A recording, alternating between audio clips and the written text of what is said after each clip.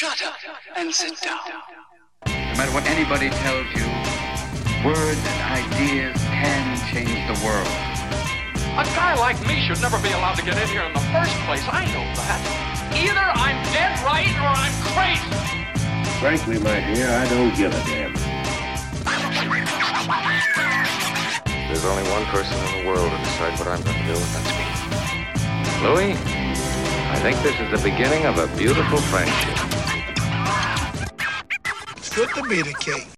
Welcome to another episode of The Kevin King Show. Today, I'm very excited to have on a good friend of mine, Stephen Kent, who has done a lot of work in kind of millennial advocacy nonprofit groups, does some awesome work now with a group called Young Voices, which I've had the pleasure of reading many of their articles talking about a lot of the issues that are affecting people, you know, under the baby boomer generation, and also has a really rock star podcast called Beltway Banthas that talks about Star Wars and politics and everything of that nature. So welcome, Stephen. Hey, power to the millennials. Thanks for having me on, Kevin. I'm glad to have you, sir. How's the Beltway treating you? The Beltway is treating me about as good as it does anybody. They wonder where all their money went because of all the high taxes, really expensive beer, and the bizarre weather. But I'm enjoying it nonetheless. You know, it's a weird dream to live in this area. So here we are. I bet. Do you avoid the public transportation that often catches on fire and things like that? I wish I could avoid it. My last job was in Arlington across the Potomac, and so I didn't have to take the metro, but now I work in North DC, and so I have to take the green and yellow every day, and it is scary every time. Well, power to you here. Your friends and family back in North Carolina will appreciate the lack of traffic on your behalf. Oh yeah, y'all must really enjoy down there. I miss Raleigh, North Carolina every day. I miss just like taking 5 minutes to get to work, but you know, change happens. It does indeed. Well, we'll jump right into it. Like I said, your specialty. Well, I say one of your specialties is politics and Star Wars, and that's something that I find very interesting. And I've done a little bit of the readings that you suggested, but maybe perhaps the best way to start is what is your sort of elevator pitch on how you say that the Star Wars movie universe is reflective or predictive of our own political environment? Sure. Well, I'll give you the 20-story building version of the elevator pitch. Star Wars has been and will always be political. It was sort of the vision of George Lucas to make a series that in many ways is an allegory for our own world. He didn't just, make a space opera out of thin air. He was pulling from ideas and inspirations of things that he was concerned by in the news. The original Star Wars movies were sort of made in an environment of deep skepticism about the Nixon administration, the post-Watergate era, and a nation sort of ravaged by a war abroad in Vietnam that nobody particularly cared for. It was viewed as an escape of those times. People went to the movie theaters in 1977 to try to blast off into another galaxy, but George Lucas had written this thing to feel familiar in an almost uncomfortable way. And only in the most recent decades, since the prequel trilogy, episodes 1, 2, and 3, have we really started being aware of and talking more about the politics of those movies as George Lucas saw it. So I think the biggest thing that I struggle with when looking at Star Wars as politics is sort of how, I don't want to say perfect, and maybe you can completely correct me on this, but I think that, obviously we're rooting for the underdog. We're immediately saying that we're on the side, from when A New Hope begins, we're on the side of Luke and Leia and Han. And do you really see them as the ones being oppressed by America, say the Vietnamese, for instance? Yeah, so first of all, what I want to say is that George Lucas is a progressive Democrat. And so right off the bat, I would want to qualify it by saying that his worldview, I think, is a little twisted and strange. And sometimes it makes me uncomfortable when I'm trying to talk about, what are the politics of Star Wars, because I think George Lucas has a very distorted and wrong worldview, but it doesn't change, kind of the facts of the saga. So, in the original trilogy, what he has described the Rebel Alliance as being is, sort of the hippies of a galaxy far, far away. They are oppressed by a tyrannical and oversized government, which is part of everybody's everyday lives. And what you saw in relation to the Vietnamese was not until Return of the Jedi, where he really billed the Ewoks, the most beloved Ewoks, as being sort of like an indigenous peoples standing up against a foreign and largely like steel and armored force. So that's relatively true. So you have like the Viet Cong fighting a more well-equipped invading force, as they saw it, in the United States in the Vietnam War. And as someone who was against that war, he tended to sympathize and feel more with the Viet Cong, and sort of as a progressive himself, I think, with the general socialist ideology of that side. So it's kind of weird and twisted, but the Rebel Alliance are not so much supposed to be billed as the Viet Cong as they're just supposed to be the counterculture of a galaxy far, far away. Well, and that's something that I think shows through, and I relate this to what I call kind of the Aaron Sorkin principle. If you've ever watched The West Wing or Newsroom or one of his shows, and you see this sort of idealistic version of how politics should be, and you get this, this perfect Democrat character. You have President Bartlet, who is kind of the perfect Democrat without applying sort of the innate flaws. And so what I see in this is really what is true hippieism fighting against statism, where you have the empire is the state, and the Rebel Alliance are people who believe in true freedom, which is what I think that a progressive, thinks they believe in, but without going to that socialistic nature. I mean, that is 100%. That's spot on. In many ways, we share the same values at our core. Classic liberalism, the idea that there is no bigger threat to people's liberty than a government that has the ability to say no to things. I mean, again, like a liberal of the 1960s and 70s, in many ways, if they stayed consistent, would be aligned with the libertarians and classical liberals of today. They're skeptical of a government that keeps rights away from people, keeps people out of the voting booths, for gosh sakes. It's kind of gotten a little bit twisted where modern day progressives claim the mantle to Star Wars because George Lucas is one of their own. But again, these movies were made in a different time where the political spectrum is not what it is today. You have folks, on the left today claiming Star Wars as sort of like this weird, like the original movies had like a strong message about inclusion and ending, like Jim Crow laws in the South, because, droids or something were second-class citizens and were not allowed to come in to cantinas, and that, Star Wars was also the presence of aliens was a statement on multiculturalism, and that's just not true.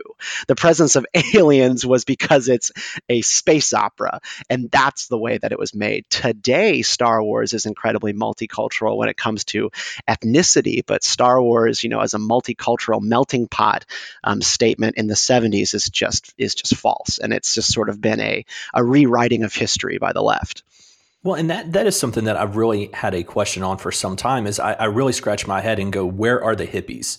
I look back to when my friends and I were having a rally against Obamacare back on our college campus in around 2008, 2009.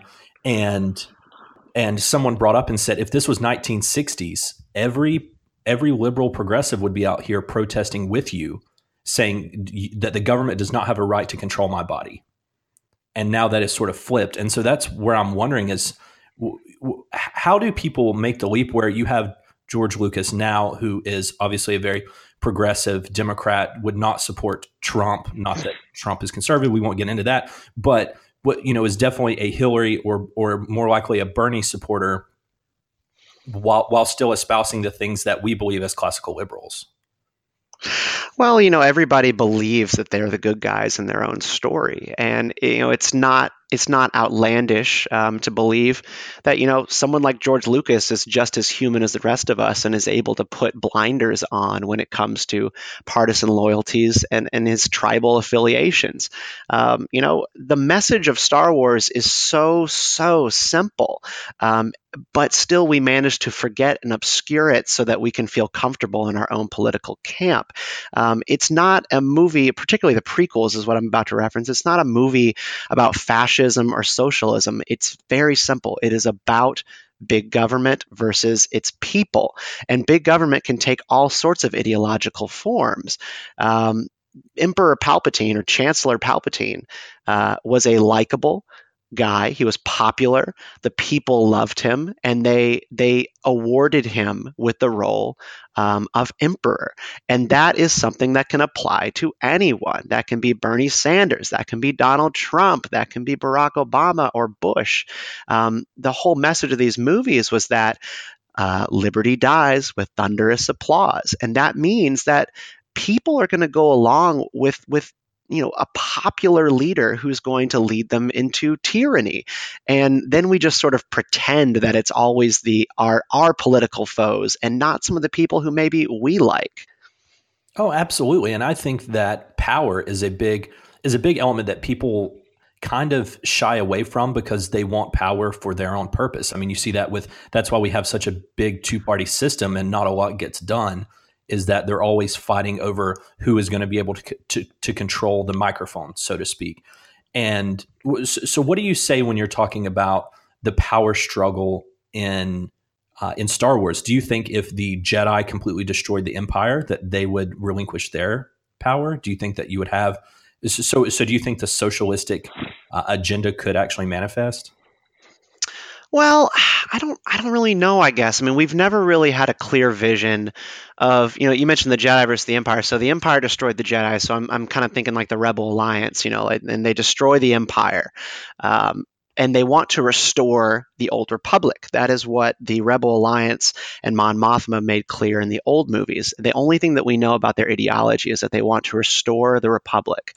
But the prequel movies gave us a Republic that was deeply corrupt.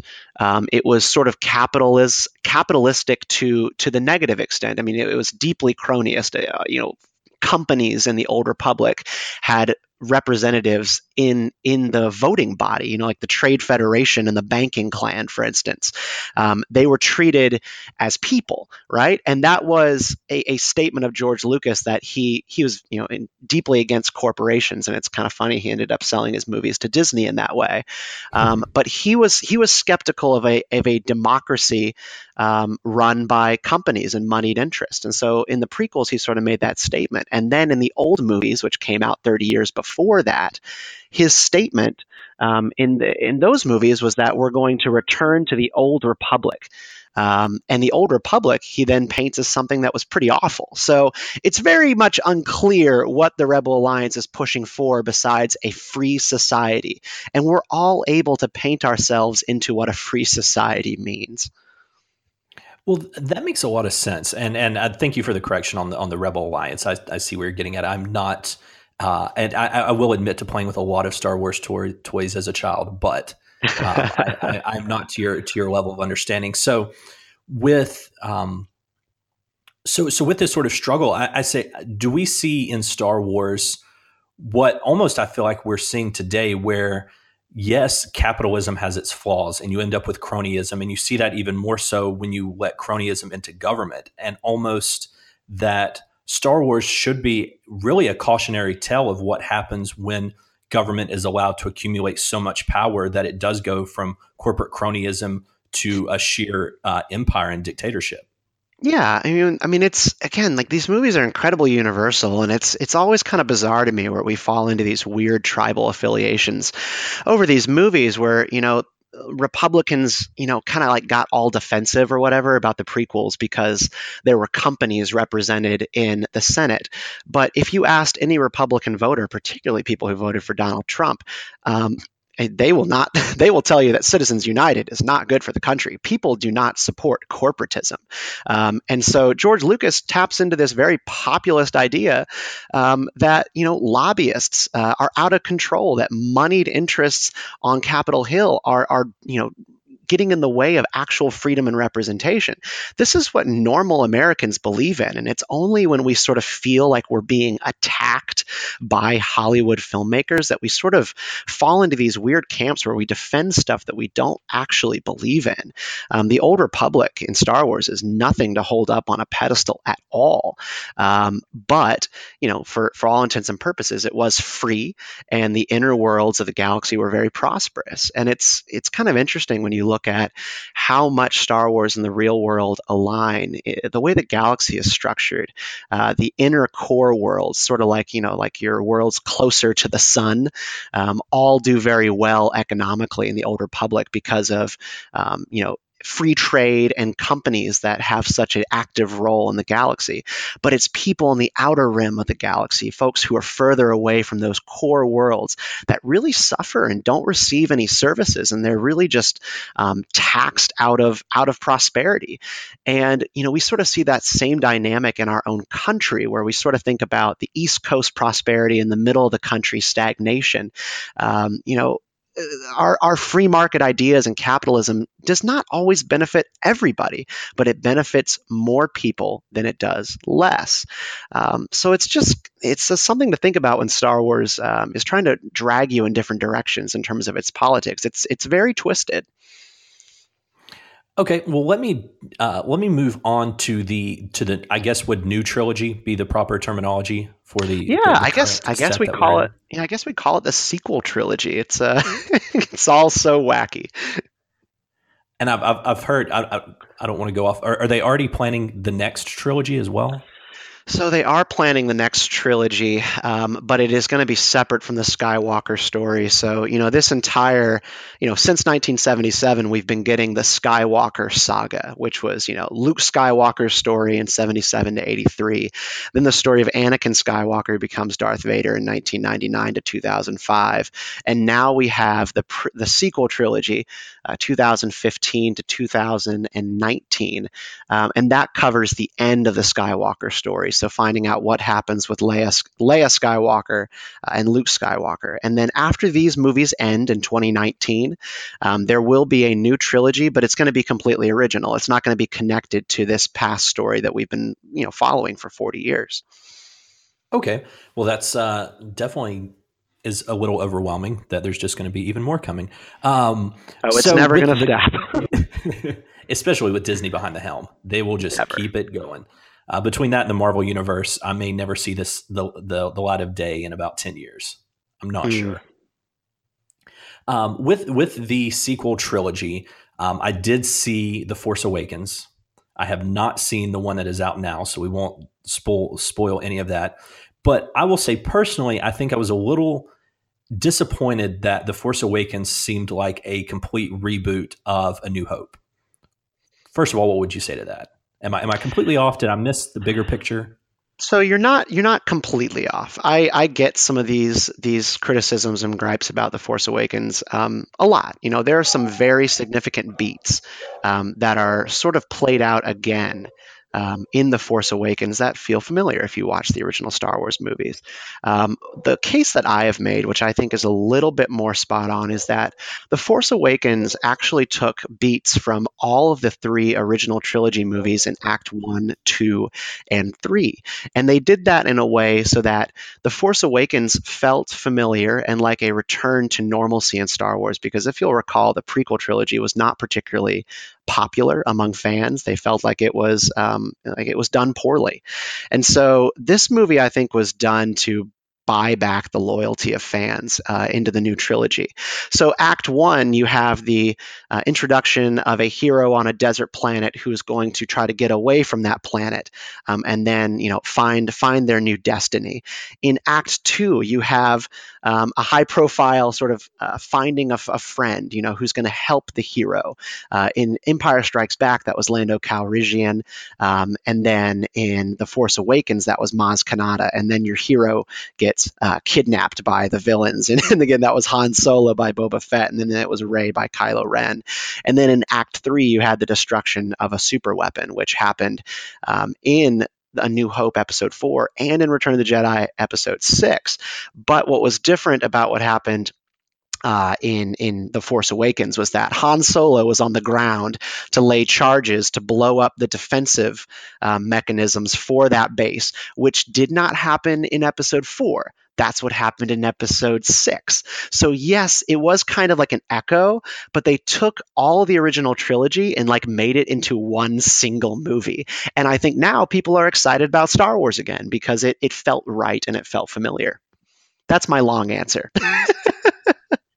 I follow you on that, and I think that's fair. I mean, I wasn't trying to be, too over the top critical of it, but I do know that sometimes it's kind of like the fourth Indiana Jones, where they try to pull in too much familiarity, and it just doesn't feel right. Oh, nostalgia is suffocating movies today. I completely buy into that idea. Like, I do not want to continually relive my childhood as much as I might think on a given day that that's what I want. That's not what I really want. I want to grow up and move forward. And so I think for many people, Force Awakens worked because it felt like right from a filmmaking perspective. It used a lot of traditional special effects, puppetry and robots and stuff that we actually loved about the old Star Wars movies. But it lacked a little bit of originality. Now, that's kind of where we, get to The Force Awakens, The Last Jedi, which really revolutionized and threw out all the old Star Wars tropes, and that has had a mixed reaction from fans. So it turns out people say they don't want constant nostalgia, but then when you throw out nostalgia, they're like, give us our nostalgia back. That sounds exactly like the American electorate. I think you have completely nailed it. Yeah, I mean, nobody ever knows what they want, right? They say they want one thing, and then they relapse. they go back to their old ways, and they want the other thing. That's how you get Tea Party waves. That's how you get Trump. That's how you get Obama. It's just the American electorate and consumers don't know what they want, and we're always trying to figure it out. That is the God's honest truth. So what should we be looking for as far as what is unveiling in this newest trilogy? So when I go to watch The Last Jedi, I can keep an eye on the political undertones or what we're trying to see now that we're in a post-Obama modern society. Does that come through at all in this series? Okay, so in terms of just the politics of The Last Jedi, I'm going to keep this kind of vague and non-spoilery for you, but I think this is all good. I think this is all kind of good information for going into it. So the politics of this movie, people have been discussing, I think, two major things. One, diversity. This movie is incredibly diverse. The Resistance and the Rebel Alliance in this movie are incredibly colorful. People of color are front and center in this movie in a way that has never really been the case in Star Wars, mostly just as a result of the times. The original trilogy was made in the 70s and 80s. Folks of color did not have huge opportunities to get into movies. And so today, this movie gets made and, people of color are everywhere. And white characters are kind of, I guess like just it's fair representation. Everybody's in these movies. And so a lot of people have been sort of, I think, losing their minds for not so good reasons about this, because they're like, well, there weren't black people in the original Star Wars movies. Why are they suddenly everywhere here? And it's just political correctness. And I'm just going, no, it's not. It's just 2017. You can't not cast people of color in a movie today for continuity. That's not acceptable. So there's a huge change here. And even the bad guys in this movie, the First Order, they are colorful as well. It's not just a bunch of white guys, kind of dressed up in these neo-Nazi outfits. It's just kind of 2017ism, not necessarily, progressivism in movies. So it's well cast, it's balanced, it's really cool. It actually feels like we are, in the times of Star Wars in a way. The other thing about this movie that's very political is it sort of takes a pretty direct stab at the rich and the upper classes, but in a way that I think you, a liberty-loving person, might really enjoy. They in this movie, they knock the rich as being the perpetuators of war and suffering in the galaxy. Now, they don't sort of take a direct jab at like capitalism per se, but weapons dealing. One of your characters, Rose, says, I'm going to show you who the worst people in the galaxy are. And then we see weapons traders, and they're incredibly rich. They drink champagne out of little champagne flutes, and they watch, like horse races, kind of like the Kentucky Derby, that kind of thing. And what you see is sort of a military-industrial complex that governs the galaxy, where people get rich off of conflict. And you have characters who look at this and they're like, well, this is the machine of war driving us on. And then, one guy, points out that this is just sort of the way that the world works. Phony wars and phony sides. The light side's not real. The dark side's not real. The empire's not real. The Rebel Alliance isn't real. It's all a business to a couple of really rich people. And conservatives who have watched these movies have kind of recoiled against that and been like, oh, it's a criticism of capitalism. And, I, as sort of a libertarian, I'm looking at that and going like, oh, I don't support the military industrial complex. Do you? I mean, I'm curious kind of what you think of that based off my description.